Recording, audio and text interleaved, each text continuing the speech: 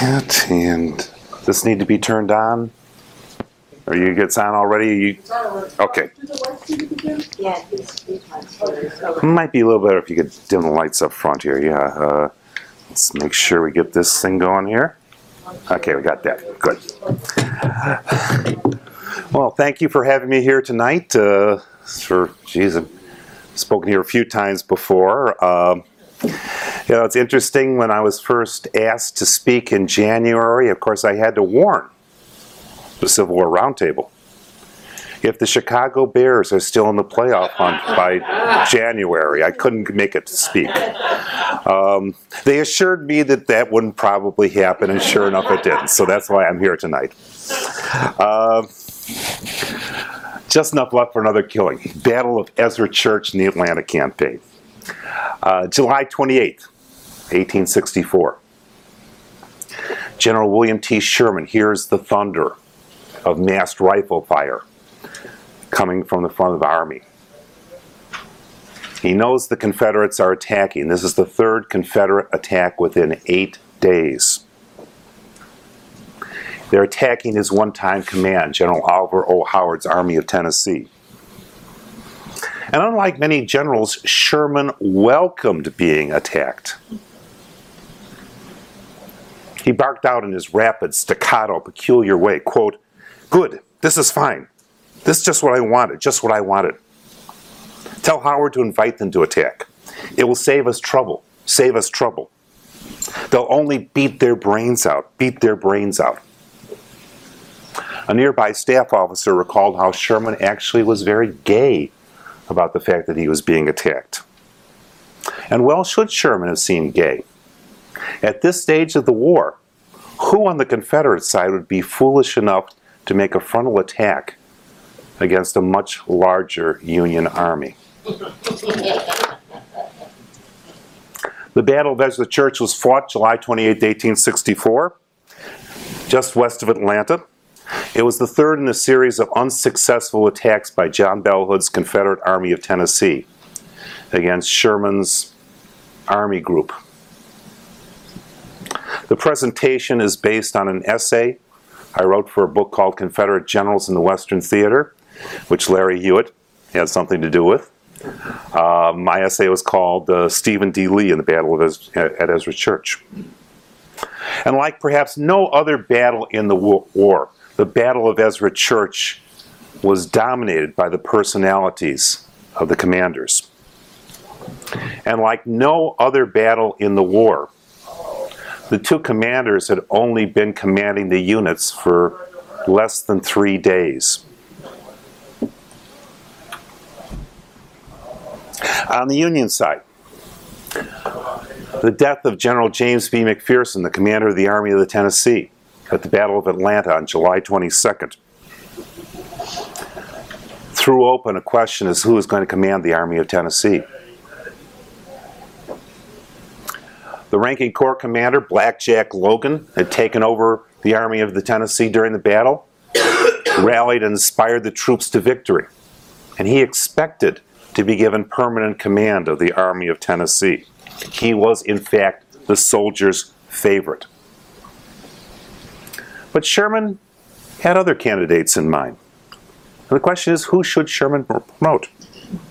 Now, Logan was the soldiers' favorite. Great battle commander.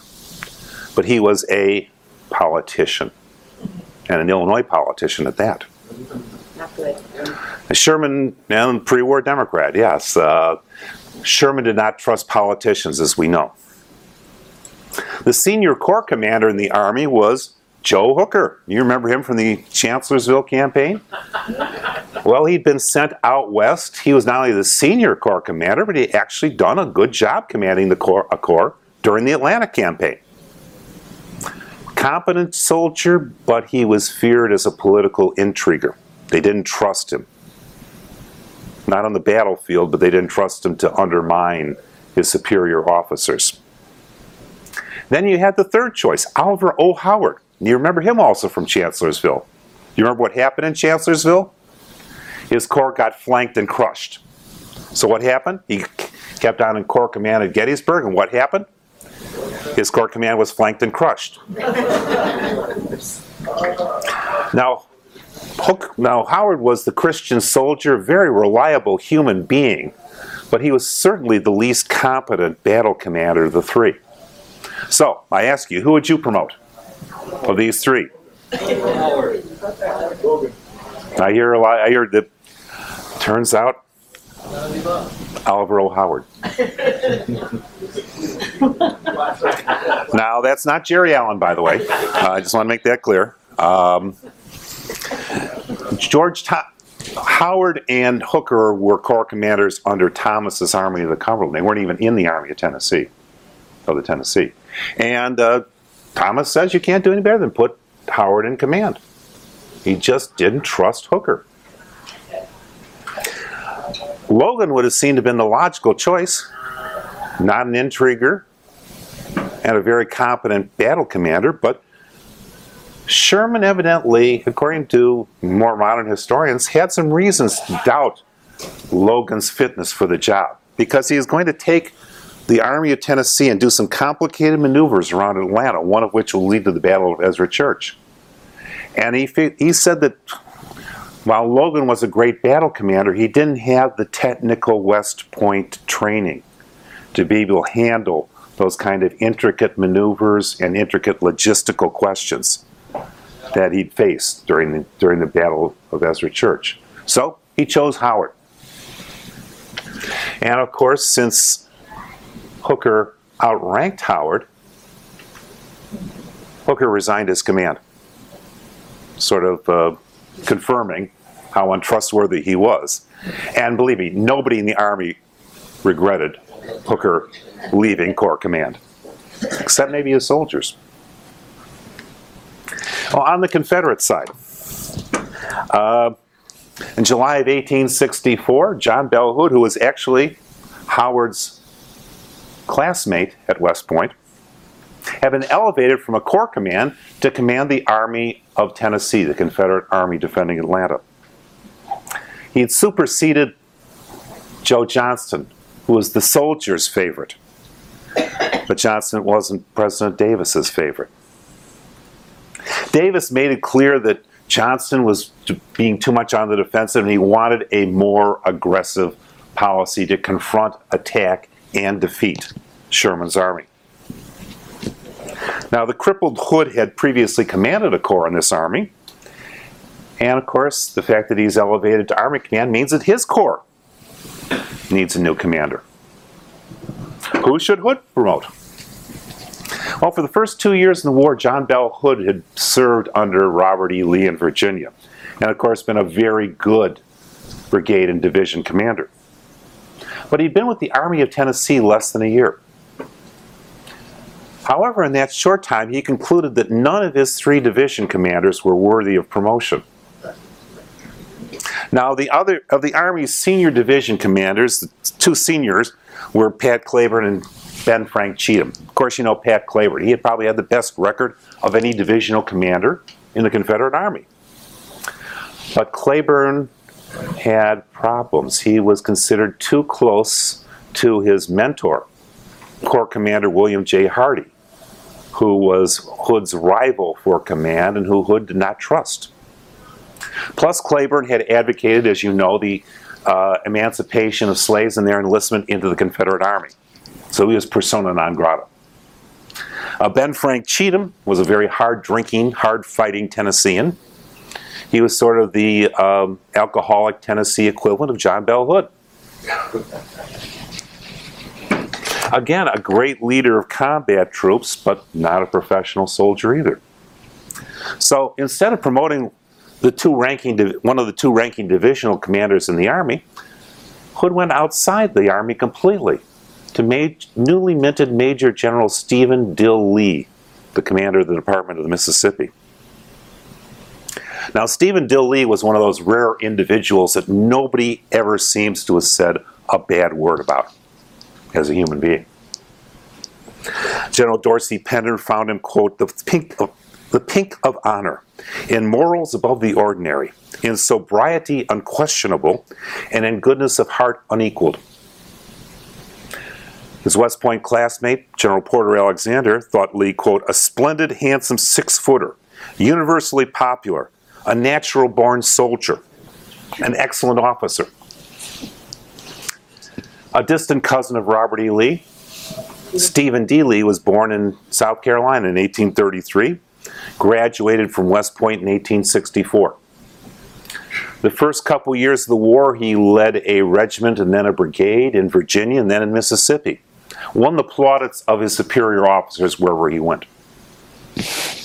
In 1864, President Davis promoted him to Major General and assigned him to command the Department of Alabama and Mississippi. Lee performed energetically that summer of 1864, and on the whole successfully, in defending Mississippi against Union cavalry and infantry raids. Long after the war, President Davis proclaimed the youthful Lee, quote, one of the best all-around soldiers the war produced. And Lee ended his life with the Lost Cause's highest honor. He was made President of the United Confederate Veterans. With all that praise, though, come some questions. Now, Lee was recently promoted to Major General, and he was junior to both Claiborne and Cheatham. Lee had never led an infantry division, let alone an infantry corps, at any time. Lee was unfamiliar with the Army of Tennessee. He was unfamiliar with its officers. He was unfamiliar with its men, and he was unfamiliar with the area around Atlanta. In the one battle that he'd actually commanded in, the Battle of Tupelo in the middle of 1864, it was a Confederate fiasco. He led disjointed attacks against an entrenched superior Union army, and Lee's troops were bloodily repulsed. In Lee's favor, though, was first his availability.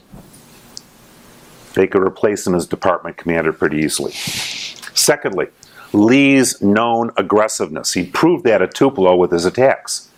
And Lee fit into John Bell Hood's conception of warfare, of aggressive warfare, more than any of these other candidates. Third factor was that Lee and Hood were friends from back in Virginia. They knew each other. And fourth, that Lee was widely believed, if inaccurately believed, to actually have won the Battle of Tupelo, not to have lost it. The Southern newspapers made him out to be the victor. Yeah, newspapers were unreliable back then too. I won't say fake news, no. I'd had another idea that Hood was very unsure of his tenure of command, and he probably was pretty comfortable. The Corps commander was basically his choice, his creature, and so junior that he wouldn't threaten Hood's command of the Army. Now, the appointment of Lee to the Corps command did not give the men of the Army universal satisfaction. One private grumbled that Lee, quote, a newcomer among us, was being promoted above his deserts, especially when paced over such tried and known quantities as Claiborne and Cheatham. Now, starting on the 27th, Sherman initiates a plan with the Army of Tennessee. Each commander in this battle will choose their newest general to lead the movements that lead up to this battle. The Army of Tennessee was about where it had been during the Battle of Atlanta, on the east side of Atlanta. Sherman orders Howard to take the Army of Tennessee completely around the rear of Sherman's army, which is investing Atlanta from the north and from the east, extend to the west of Atlanta and try and cut the railroad lines leading into Atlanta from the west. Now, of course, this movement could not be completely concealed from the Confederates. On the 27th, Hood learned of this movement and ordered Lee to move two of the divisions of his corps, Brown's and Clayton's, swiftly and secretly to the rear, where they were to await further developments.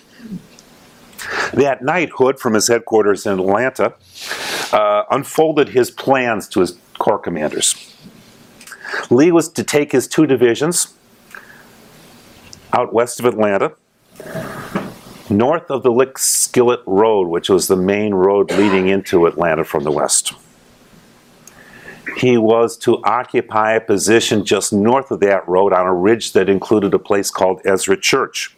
Halt the Union advance, avoid a general engagement if possible on the 28th, and not to attack unless he saw a decided opening. The road secure, Stuart was to follow along the same road with 2 of his divisions, and perhaps more, go around behind Lee's corps, and on the 29th move west, launch a flank attack against the Unions who are supposedly going to be facing Lee's 2 divisions. The plan was in essence a mirror image of Hood's plan for the Battle of Atlanta 6 days earlier. At the Battle of Atlanta, Hood tried to outflank the Union left, now he's trying to outflank the Union right.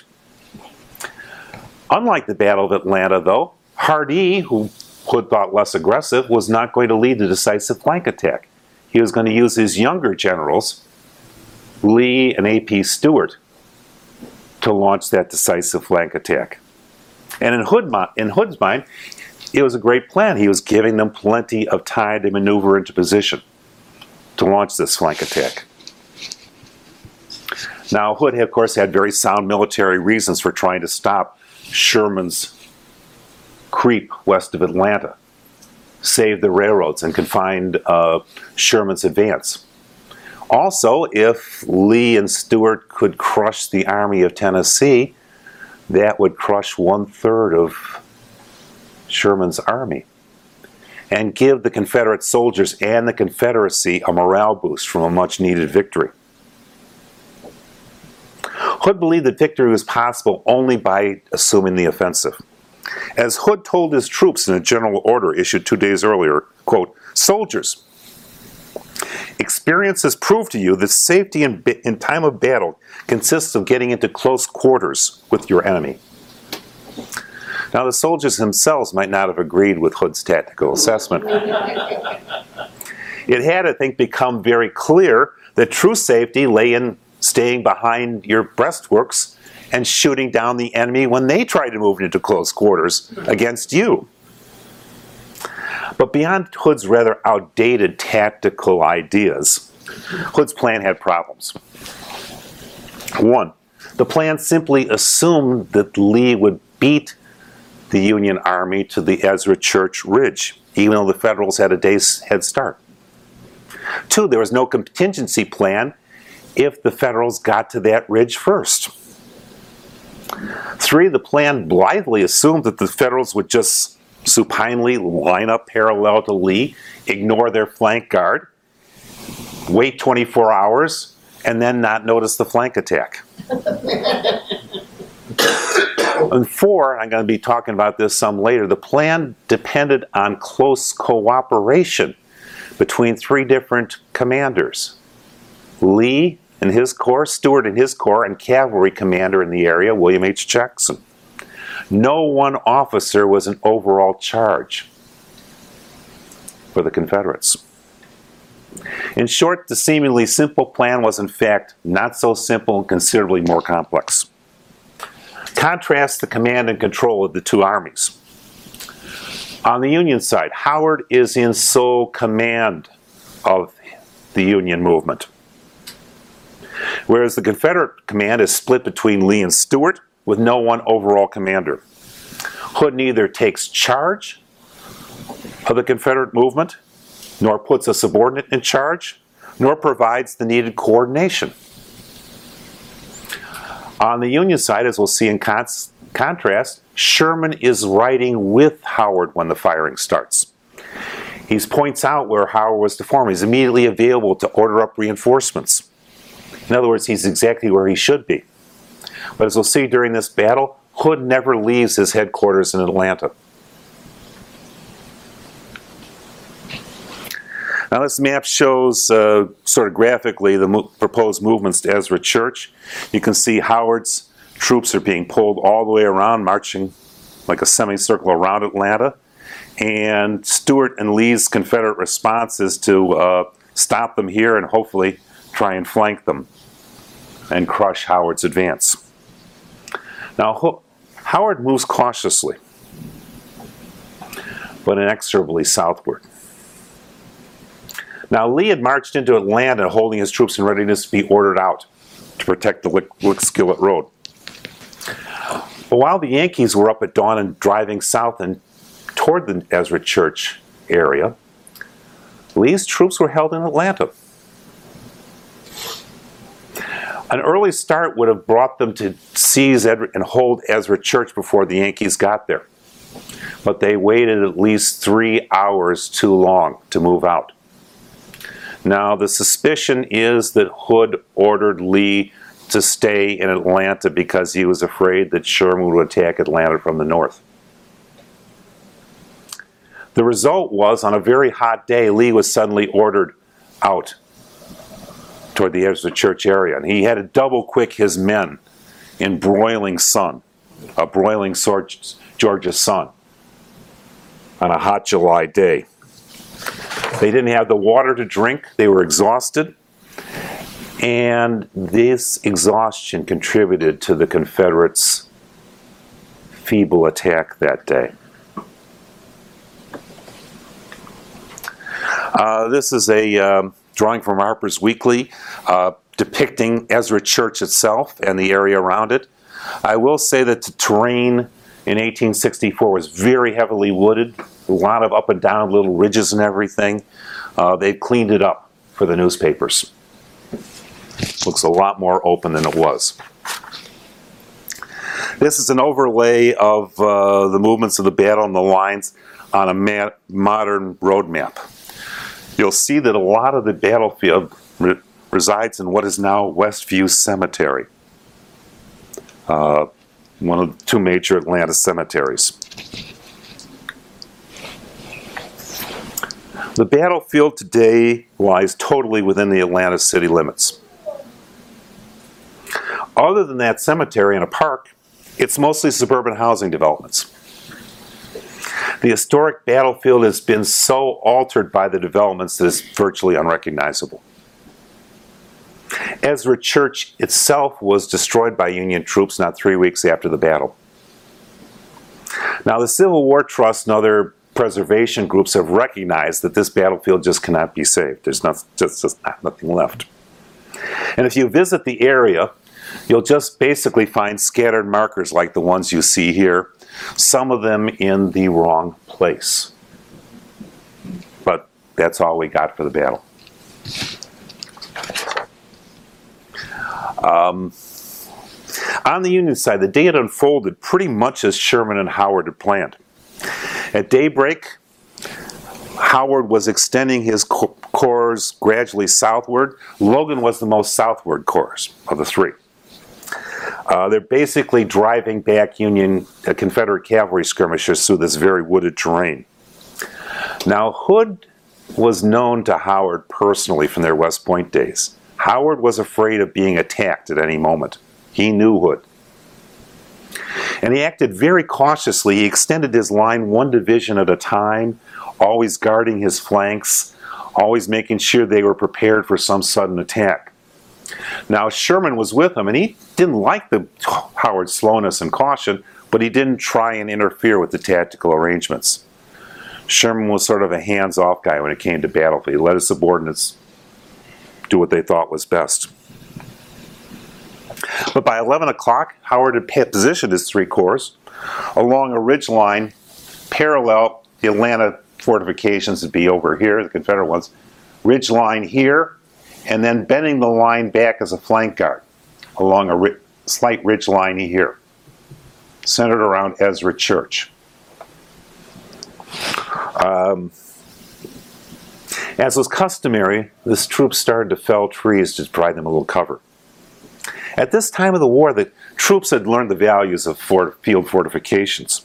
One estimate, they could dig in and provide some sort of cover within 15 minutes of stopping, which made it, in fact, virtually impossible for any attacking force to surprise them without them having at least some sort of foxholes or entrenchments or rail fence lines built up. Although the thick woods prevented Howard's artillery from deploying and being able to see anything to shoot at, Howard was very satisfied with this position. And on the Confederate side, Lee's lead division, or John C. Brown, coming up from Atlanta on the Lickskillet Road through like this. They learned from the cavalry pickets out there that the Union skirmishers were getting very close to the Lickskillet Road, which Lee was supposed to safeguard. Curiously, Lee reported in his after battle report that the Union skirmishers actually were on the road. It's probably not true. What had happened was they were close enough to interdict it with rifle fire, literally within a couple hundred yards of the road. Lee had to make an instant decision what to do. He was told by the cavalry that it was just Union skirmishers in front of him. Lee jumped to the conclusion that Howard's advanced body had just arrived, were few in number, and hadn't had time to dig any entrenchments. And in short, the quick frontal attack could not just push back the skirmishers he could see, but perhaps rout the Union advance. Of Lee's three conclusions, only the third was even remotely true. But with this incomplete information, Lee ordered Brown to attack immediately. Brown deployed his 4 brigades, 3 in line and 1 in reserve. Manigault's line in reserve. Lee's other division under Henry D. Clayton was just coming up and starting to form about here on Lee's right. But Lee did not wait for Clayton's division to form up completely. He launched Brown immediately. The first attack. Thick woods dominated the terrain under which the Confederates attacked, making command and control even more difficult than usual. Brown reported that the woods were, quote, so dense that the Confederates didn't discover the Union main line until they literally stumbled across them. Private Philip Stevenson noted that, quote, the deep thickets and woods and hollows and ravines over which they had to attack, well, the men stepped out cheerfully, hoping to surprise the enemy on the march, but instead the surprise was to us. Suddenly, as from the ground, a long bristling line of steel arose, and from it a withering sheet of fire poured upon us. Though taken completely by surprise, our men rallied from the unexpected shock and pressed forward to the works. Gallant charges were made. Our men almost reached the works, almost reached the verge's victory, but it was useless. The enemy's resources were apparently endless. The fight became one-sided and dwindled away to humiliating failure.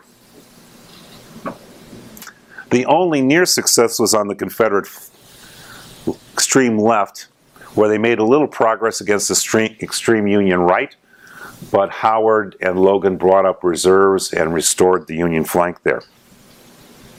To illustrate the fierceness of the attack, one of Brown's brigades had 4 commanders shot down during the attack, one after the other.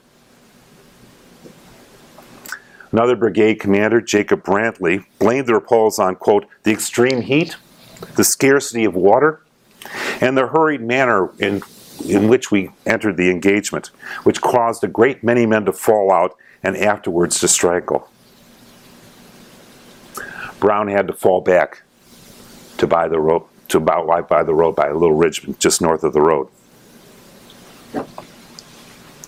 Meanwhile, Clayton had formed his divisions up, and after Brown was repulsed, Clayton was ordered in too. It fared no better. On the left, Gibson's Louisiana Brigade was accidentally ordered into an attack before the rest of the division was. Lee had bypassed Clayton, the division commander, and ordered the brigade in directly. There was a huge lack of coordination on the Confederate side, even on the divisional level. They struck the main Union line and suffered severely. They were subjected to a vicious crossfire. Gibson sent out his Louisianans. They tried to work to the left to find an open spot in the Union line, but they couldn't. As a mournful Gibson later reported, quote, the brigade fought with much energy and obstinacy, but failed to dislodge the enemy. Now, Gibson reported this fact to Division Commander Clayton, who ordered up an Alabama brigade for support. They were the ones who attacked around where near Ezra Church would be. That's the more rightmost attack. They were similarly unsuccessful. Clayton's men withdrew about 400 yards and reformed into a ravine.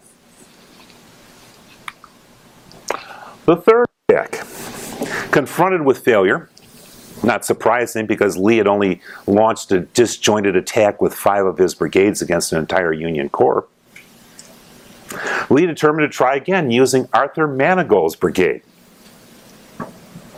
General Manigault recorded about 12:30 he was ordered to attack and hold that ridge where the main Union line was. In his memoirs, Manigault related that Division Commander Brown and Lee told him that he'd have no trouble taking the ridge. That Sharp's brigade, which in advance of him, had already gone there with no trouble. Manigault's men moved forward through the underbrush. The men mounted the ridge slope and, advancing without flank support, met a heavy flank fire.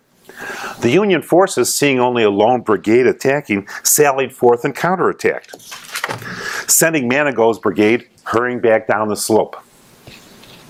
A second charge met with no better success. Manigault related his men got within 15 to 20 yards of the works. Under the severity of the fire, they could not go further. Again rallied, Brown ordered Manigault to go in a third time. To Manigault, this smacked of madness. To order a brigade reduced to approximately 700 men to take a position they had twice failed to take when they were at full strength and fresh. The worried General Manigault galloped to Brown and protested the order, saying it would take at least 2 lines, not just his one thin brigade, to have a chance at taking the ridge. Brown explained that the order was not of his doing, that he was just relating Lee's orders, and that Lee was very insistent about it. Well, Manigault's men started into a third try on the slope. They made it about halfway when General Brown galloped up to Manigault and said, "I'm going to take the responsibility for countermanding Lee's order and order you not to make that attack." Now, Brown's report of the battle basically says that Manigault's men acted very badly, that they didn't attack with sufficient vigor. However, Brown also said the enemy was there in overwhelming numbers, so maybe that had something to do with it.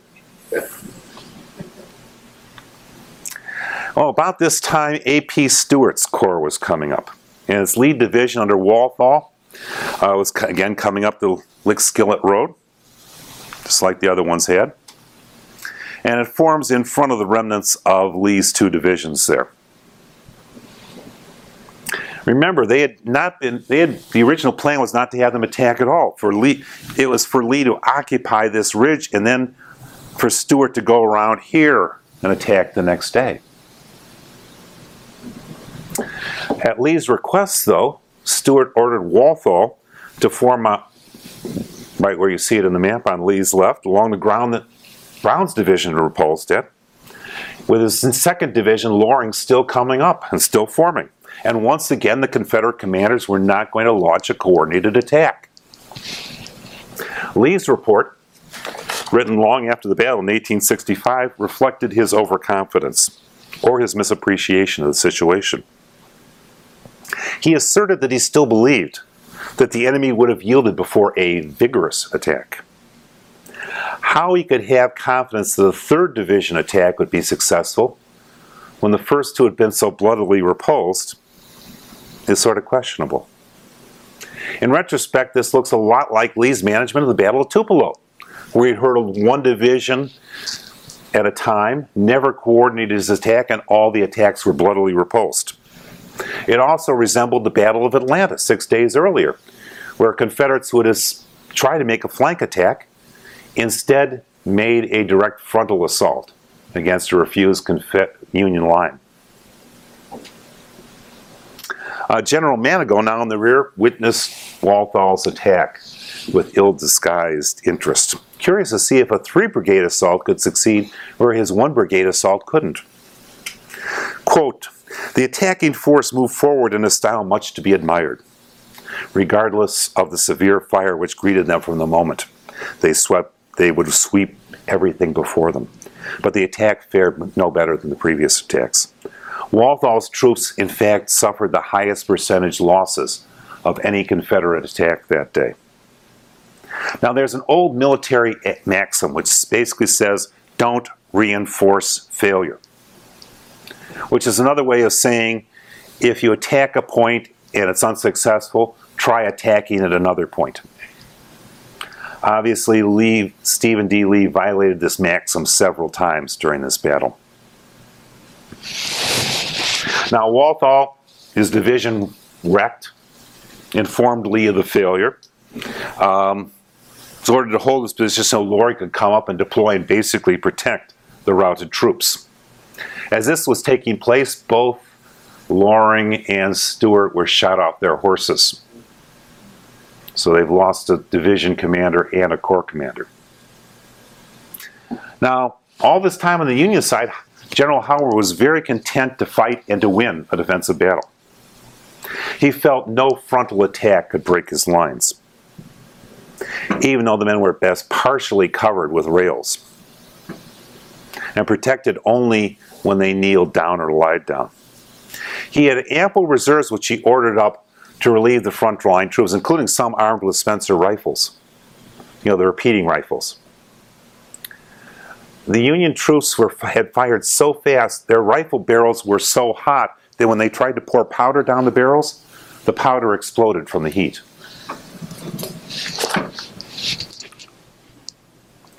The savagery of the battle appalled those engaged in it.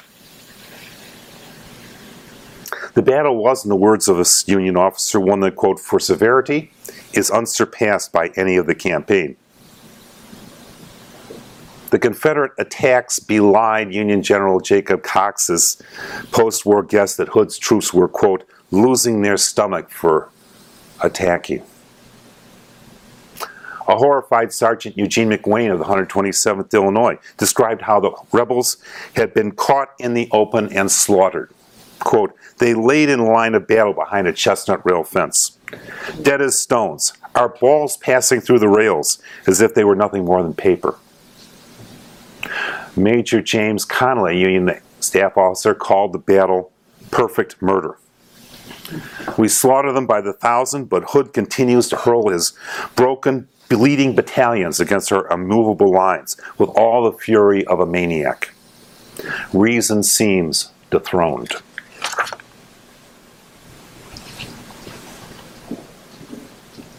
This is the situation at the end of the day.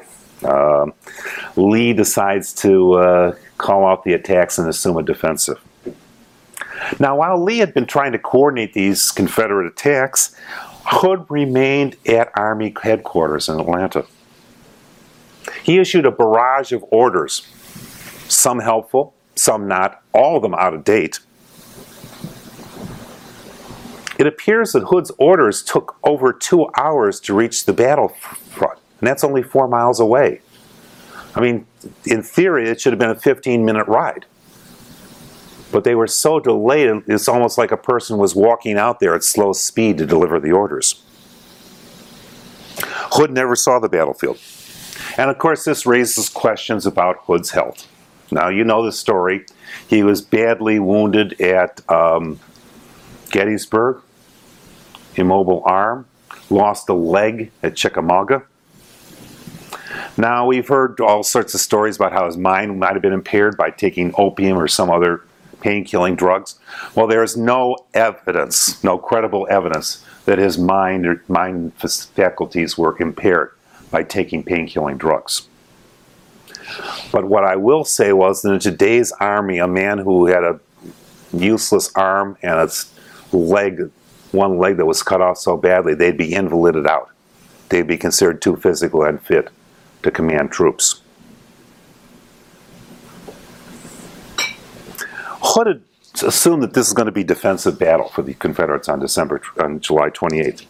However, the history of warfare has shown that no battle is ever fought as intended. Prussian Field Marshal Helmuth von Moltke, who made many plans and made many victories, said, quote, no battle plan survives intact after first contact with the enemy.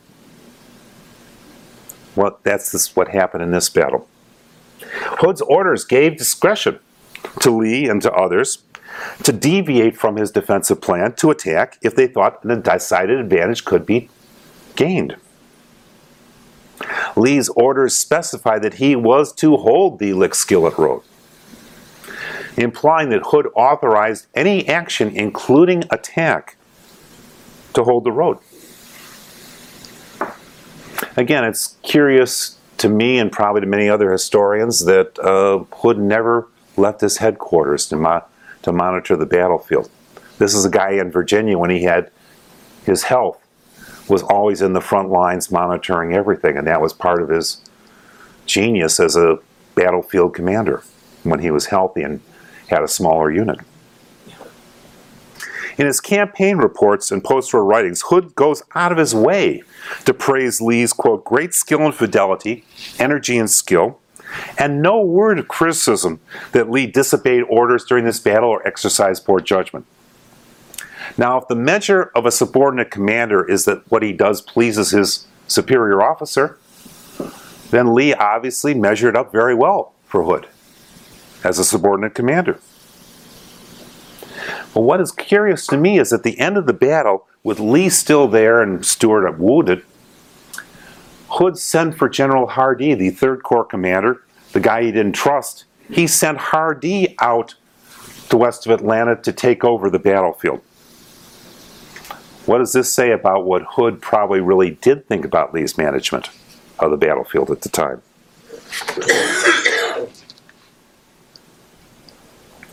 Because of the large Confederate losses in officers at Ezra Church and the relentless pace of the campaign, few Confederate reports on the battle were filed, and no complete count of casualties can be made. Now, the best estimates are the Confederates lost over 3,000 men killed, wounded, and captured in this battle, out of about 11,000 engaged. Now, that's heavy enough, but it was nowhere near the 7,000 that Howard estimated that the Confederates had lost in the attacks. But even at the lower figure, the losses were heavy enough. The 3 divisions fully engaged had about 10 brigades, about 1,000 men each, and their casualties approached 30% for the attacking infantry. The officer casualties were especially heavy. One regiment, the 49th Tennessee, had 6 successive commanding officers shot down during this attack. And they were on their 7th regimental commander by the end of the day. Historian Gary Esselbarger estimates that the Union Army fired about 1 million shots, rifle shots, during this battle. And since the line of battle was about a mile long, I've done some fast math, and that's about 500 bullets fired for every yard of front of the attacks. To me, the miracle is that any Confederates survived this battle.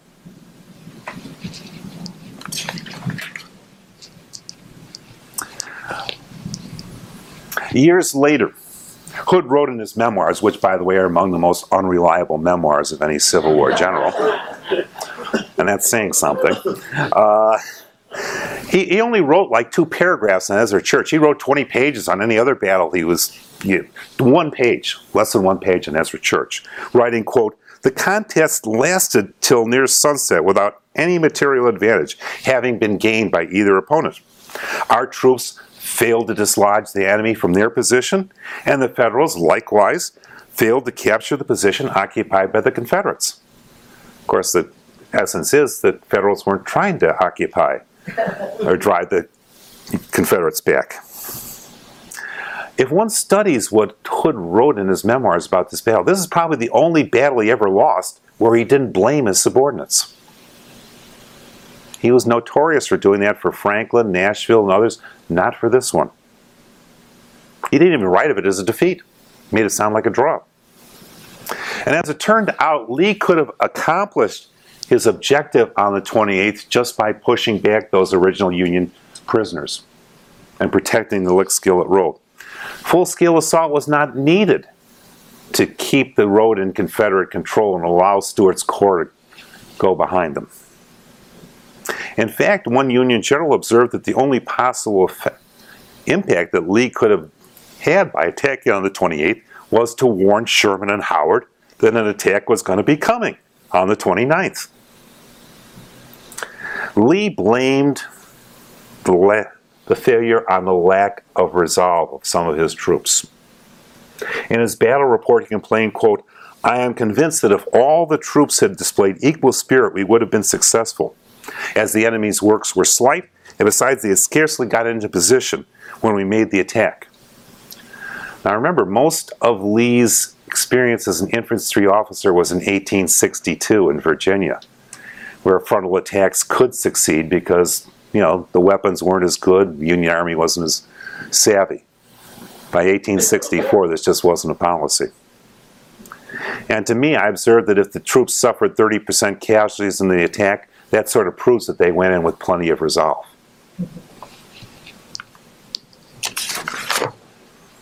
Other reactions to the battle, well, you can read a few of them. As a saddened General Hardee wrote, quote, "No action of the campaign did so much to demoralize and dishearten the troops engaged in it." General Manigault was equally disgusted, quote, "It was one of the many miserable exhibitions of generalship, this whole affair, which was characteristic of the officers of the Army of Tennessee." The defeat demoralized the men, too. The next day, a Confederate quartermaster confided in his diary, quote, "There seems to be a general dissatisfaction among the men on account of the headlong way we were put into battle yesterday." And as Private Stevenson remembered years earlier, quote, "This last battle swept away every trace of any lingering defense of Hood in our army, or of confidence in him as a general. Many, especially the humbler and more ignorant of the men, became demoralized. They looked upon Hood with a sort of dread, as though he were almost a madman." The final word comes from a story written up by Union General Jacob Cox after the war. Supposedly, after the battle, a Union picket called across to his Confederate counterpart, "Well, Johnny, how many of you are left?" And came from the Confederate the sad reply, "Oh, about enough left for another killing."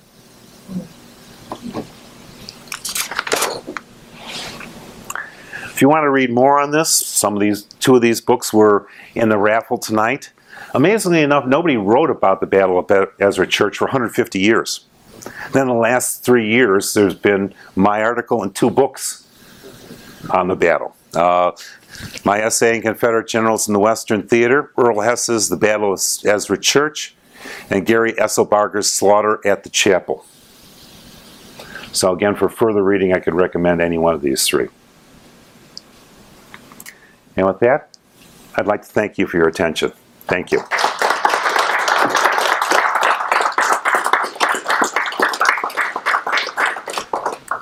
Do we have time? Oh, we have some time for questions there. So, anybody got questions? Despite the overwhelming result, wasn't Sherman still unhappy with Howard? Was Sherman unhappy with her? Sherman was perpetually unhappy with almost everything in life. One of the things I didn't mention during this was Sherman actually tried to organize a counterattack. He had a division out to the west of the battlefield there wandering around, and he tried to order them to flank the Confederates from the west. Unfortunately, the division commander was sick that day. His subordinate was less competent. The orders got mixed up, and the division was sent in completely the opposite direction. So yeah, there was incompetence on the Union side as well, but they could afford a missed opportunity or two. But yeah, if Sherman had been able to bring that division around, he could have crushed half of Hood's army that day. Yes? Well, you said that Hooker resigned, but did you ever find any response from Claiborne, Cheatham, or Logan on being skipped over? Claiborne supposedly had diaries that were written up during this campaign. He sent them to his fiancée in Alabama, and they've been lost. That's like the holy grail of Civil War archives. The Hunter or whatever it is, that TV show on Discovery. If anybody ever discovers those Claiborne diaries, they will make $1 million. Cheatham was actually put in command of Stuart's corps after Stuart got wounded. So he got a corps command, if not a promotion to lieutenant general. Logan was very dissatisfied. He thought he deserved the command. His troops thought he deserved the command. Everybody except Sherman and Thomas thought he deserved the command. But don't feel too sorry about Logan. He, after the war, becomes a United States Senator, and he was the vice presidential nominee for the Republican Party in 1884. So he had founded the Grand Army of the Republic, a very distinguished post-war career. 1968. Okay, well, that's... Thanks, Bruce. It seems to me that Hood's lack of activity of being out on the field here is very reminiscent of his lack of activity at Spring Hill, and very unlike his being with his troops in Virginia early in the war before he was wounded. So if it wasn't his wounds or some effect of his wounds, what else can you say? I try to maintain the talk, and I'll maintain right now that it was certainly the effect of his wounds. Not the fact that he was taking opium or his mind was dulled and anything like that, but he had to be helped into the saddle. He could only write with one hand. He couldn't use one arm and one leg. He had to be in great pain and obviously be more tired than a normal, healthy general would be, because this was not the Hood of 1862. That's why he got wounded so often, because he's always at the front line making those instant decisions that you need to do. And his idol was Stonewall Jackson. That's how Jackson operated too. Lee, for the most part, was more of a headquarters operator, but remember, Robert E. Lee had trusted subordinates like Jackson and Longstreet. You could allow them to manage a battlefield because Lee knew he could trust them. Hood had corps commanders who were either very new or that he didn't trust at all. He should have, knowing that lack of trust and experience, gone out and ran things more himself. But I think it's clearly the ill health. I don't think he could. Well, that's another question too, but that goes back to a bigger question. Should Hood have been made the Army commander at all given his physical condition? I would say no, but that's not Hood's decision. That's President Davis' decisions. You know the famous thing about Harry Truman having something on his desk saying, "The buck stops here"? Well, the buck stopped at President Davis's desk. Yeah, but didn't Hood campaign for the promotion for the appointment behind Johnston's back? Yes, Hood did campaign for the promotion. He was something of an intriguer himself. He hadn't been that in Virginia, but when he went out west, frankly, the Army of Tennessee was already full of intriguers, and maybe he got infected by the general attitude out there or something.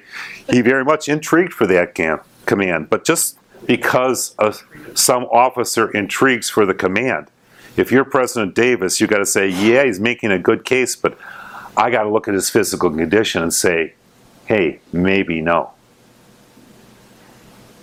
How about what impact do you think Bragg had being in Richmond at this point? You mean near Richmond, you mean? Yeah. Near Petersburg? No, well, Bragg was Oh, Bragg, I thought you said Grant, excuse me. Bragg. Well, there's a whole subtext about Bragg basically ragging on Joe Johnston, who'd replaced him, and basically recommending Hood to Davis, in part, I think, to pay off some old scores. That's a whole nother story. That's a whole nother talk, which maybe I'll give in the future. Who knows? Yes? Do you think that Sherman took into account his dissatisfaction with Howard's caution in stopping flank and make sure Sherman was not successively flanked, that's exactly what caused his corps to get destroyed at Chancellorsville and Gettysburg?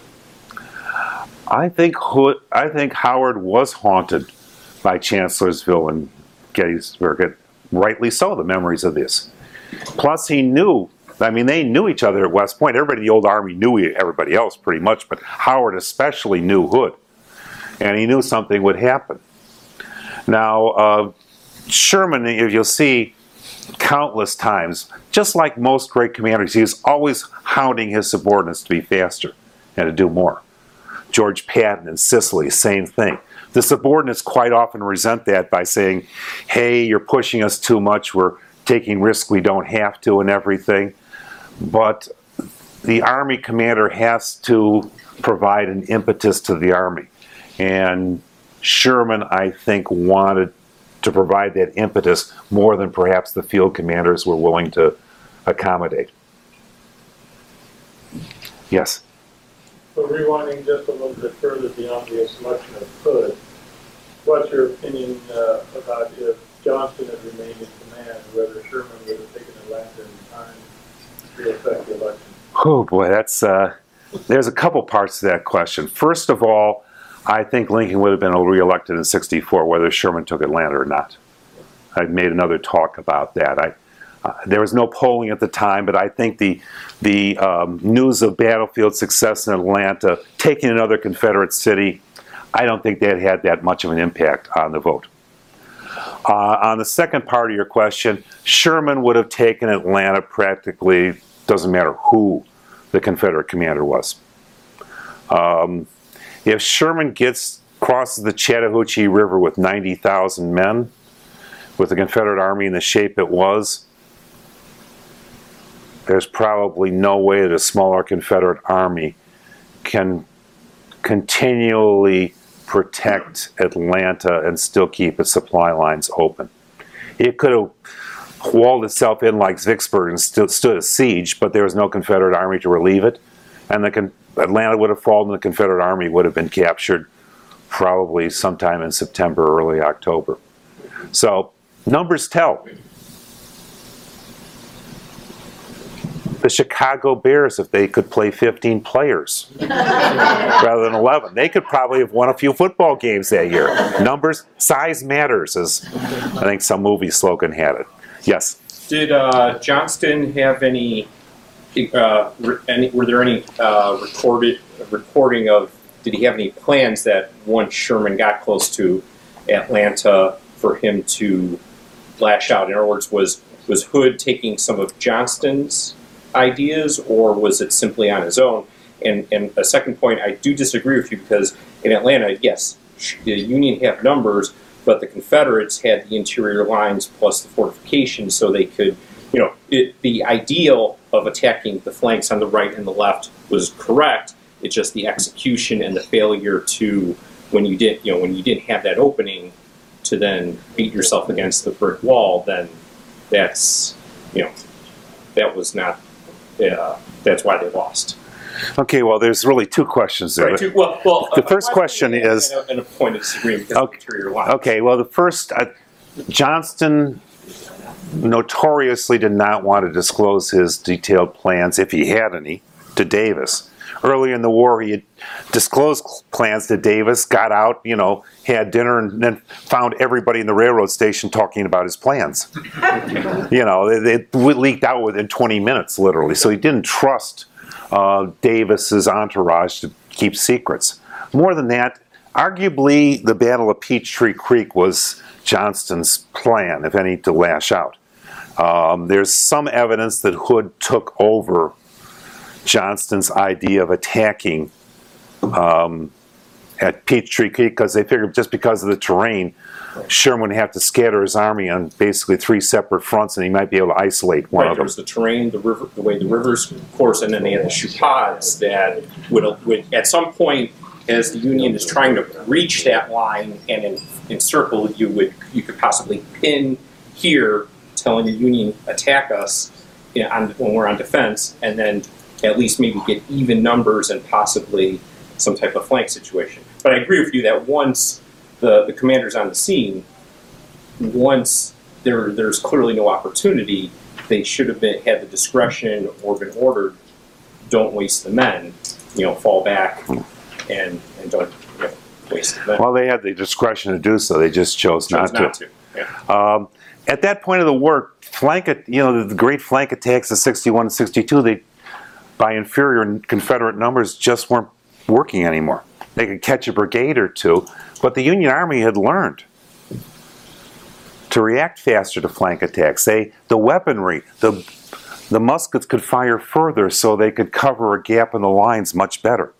So the time for Johnston, if any time there was to stop Sherman, was at Cassville, far to the north, not anywhere near Atlanta. What was the second part of the question again? Well, I was saying it was kind of a disagreement that, that you said that, the numbers always tell, and based on the terrain, you have a fortification of Atlanta, you got the interior lines. I'm not saying it meant that the Confederates would win, but that they had, that with the interior lines, the fortifications, that is the time, at some point with the terrain to try and take that chance. Because, right, eventually you're going to get ground down or put into a siege. But the numbers, as the Union is trying to outflank on either side, you can get potentially parity on one flank and win. And when I say flank, the end of the line, not necessarily flanking the opponent. Okay, we'll talk a little more about that afterwards. Okay, go ahead. Yes, my question, Bruce, is when Johnston was still in command before he got loaded, why didn't he just retreat to the Chupets and defend Atlanta from there? Well, of course, he did. He had his army occupy the Chupets, among other things. But the Chupets, for those of you who don't know, were a special series of mini forts that were constructed north of the Chattahoochee River, which is about 15 miles north of Atlanta. Why did he defend the Chattahoochee River line more than he did? Well, he did try and defend the line, but at that point of the war, terrain didn't stop Union troops very well. The thing that stops enemy soldiers is your own soldiers, not so much the terrain or the fortifications. Sherman was always famous for moving around fortifications. And as to the Chattahoochee River, if you'll remember that the first serious breach of the Chattahoochee River was when some Union soldiers took off all their clothes, but they had Spencers or Henrys, I forget which you didn't have the water thing. It didn't affect being underwater for a while. So they swam across the river, came up naked, and started shooting the Confederates and blasted a bridgehead there. That's the reality of 1864. Not just superior numbers, but also superior weaponry. That the Confederates simply did not have the copper or bronze, even if they could have tried to manufacture, they didn't have the raw resources to be able to do so. So, as I said, I think the key would have been further north, or some sort of scorched earth campaign to try and cut Sherman's supply lines and reduce the numbers that way. In 1864, just a second, in 1864, the only Union attack that was really turned back completely was the Union attack in the Trans-Mississippi, the Camden Campaign and the Red River Campaign. That was basically not because the Union Army was defeated in battle so much as the fact that the terrain, the area was so picked over that the Union Army couldn't feed a big enough Union Army to defeat the Confederate Army. Logistics, I think, had to be, and a scorched earth campaign would have been maybe the only chance. I'm pretty doubtful even for that, too. Yes? Just a couple short ones. One, what were those numbers? Because we've been talking about the numbers. Union versus Confederate in the Atlanta campaign. And two, did Logan not leave the Army shortly after this battle or sometime after Atlanta was taken? Okay, well, the numbers varied, and both armies received reinforcements, so the numbers were varying all the time. But by the time Sherman nears Atlanta, he has at least a 3-2 superiority in total numbers, and 2-1 probably in infantry. Many of the Confederate numbers were Georgia militia, the old men and boys who were manning the trenches. That increases your numbers, but they're not going to be able to fight in the open. And they're not very efficient in fighting to begin with, for understandable reasons. So the quality of the Confederate Army had declined, even beyond the sheer numbers. But the numbers were bad enough. Second point you wanted to make was? Oh, Logan. Logan's career ended. Logan basically left in a huff. But in 1865, in late 1864, when George Thomas was, in Grant's eyes, being too slow to get rid of Hood's army in front of Nashville, Grant sent Logan out to supersede Thomas.